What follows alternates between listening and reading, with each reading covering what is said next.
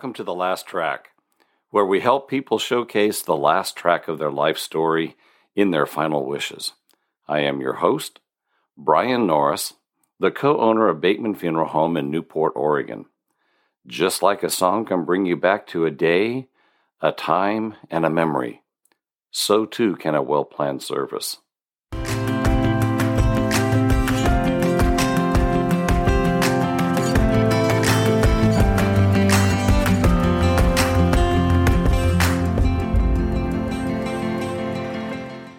Be talking about Veterans Day and, of course, veterans benefits. It can be that the veterans earned while they were serving in the service. Veterans and veterans benefits. So to begin with, a lot of times I have the question, especially it seems to come from a spouse who was not a veteran, and they heard from their spouse, I am a veteran, and so therefore all of my burial benefits are covered. That's not true, and I'm sorry to say that.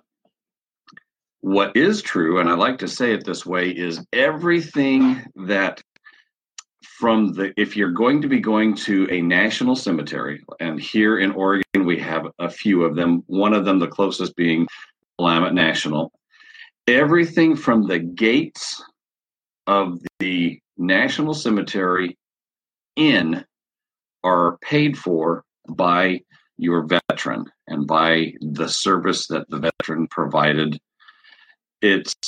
But everything to the gate is not covered. And so if someone passes away, picking them up and doing a cremation or getting them prepared for burial, that is not covered. And in fact, I just had a conversation today with a veteran not the veteran, but with the spouse, thinking that everything's covered because that is what the veteran had said. Well, you need to hear this and hear this really clear. Everything from the gates in is paid for, which means the plot or the niche and the marker and the outer burial container, that is all covered. Getting them there is not. But the first thing that you need to know about is something called a discharge paperwork, or the DD-214. And what it contains is it has the name of the veteran. It tells what branch of service that they served in, and it tells Social Security, the rank, the awards. In fact, actually, in this particular sample here, tells all of the awards that person had earned. For example, this particular gentleman has the Defense Meritorious Medal from the Army. It has the Afghanistan Campaign Medal, the Gulf Campaign Medal, the Global War on Terrorism, all those things. So if the veteran has lost those awards, you can actually apply and get new ones for replacements for them. And you can have those, and you can hand those out to the children, maybe of the veteran that has passed away. But again, the DD-214 is what allows us to be able to establish eligibility for the veteran to receive the funeral expenses or the burial expenses.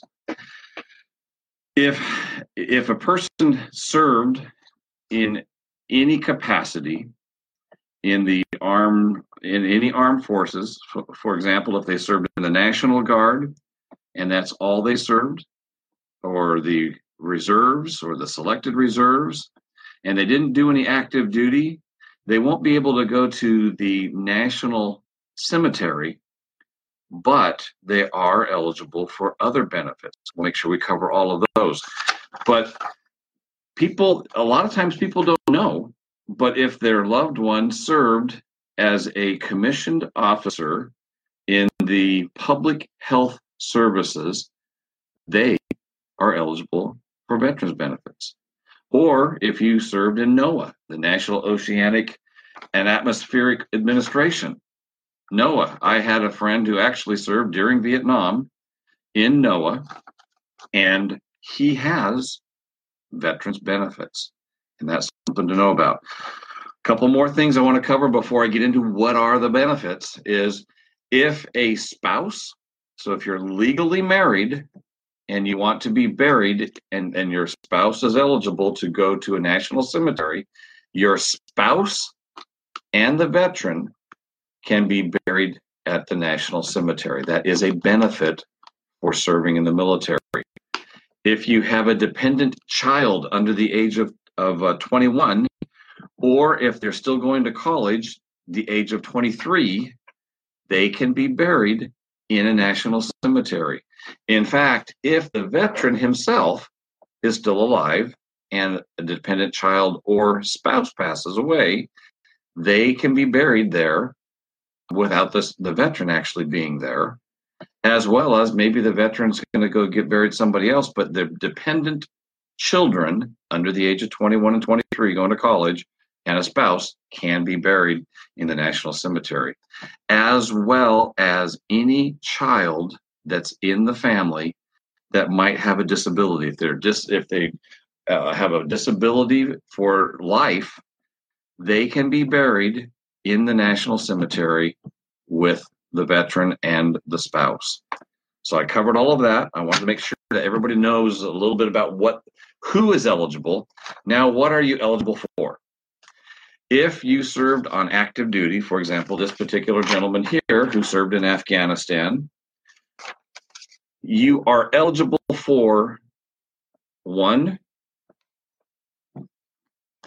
and this is what everyone is eligible for, any veteran serving in the National Guard, Reserve, active duty, any veteran who has served in the military and has an honorable discharge or even less than honorable discharge, but not a dishonorable discharge, you can receive the flag will be folded. So at the service or even at a party, if you went to a party and you're having a celebration of life and you're going to have, you want to have the military come, they will come and they will play taps and they will fold the flag and they will present it to the family.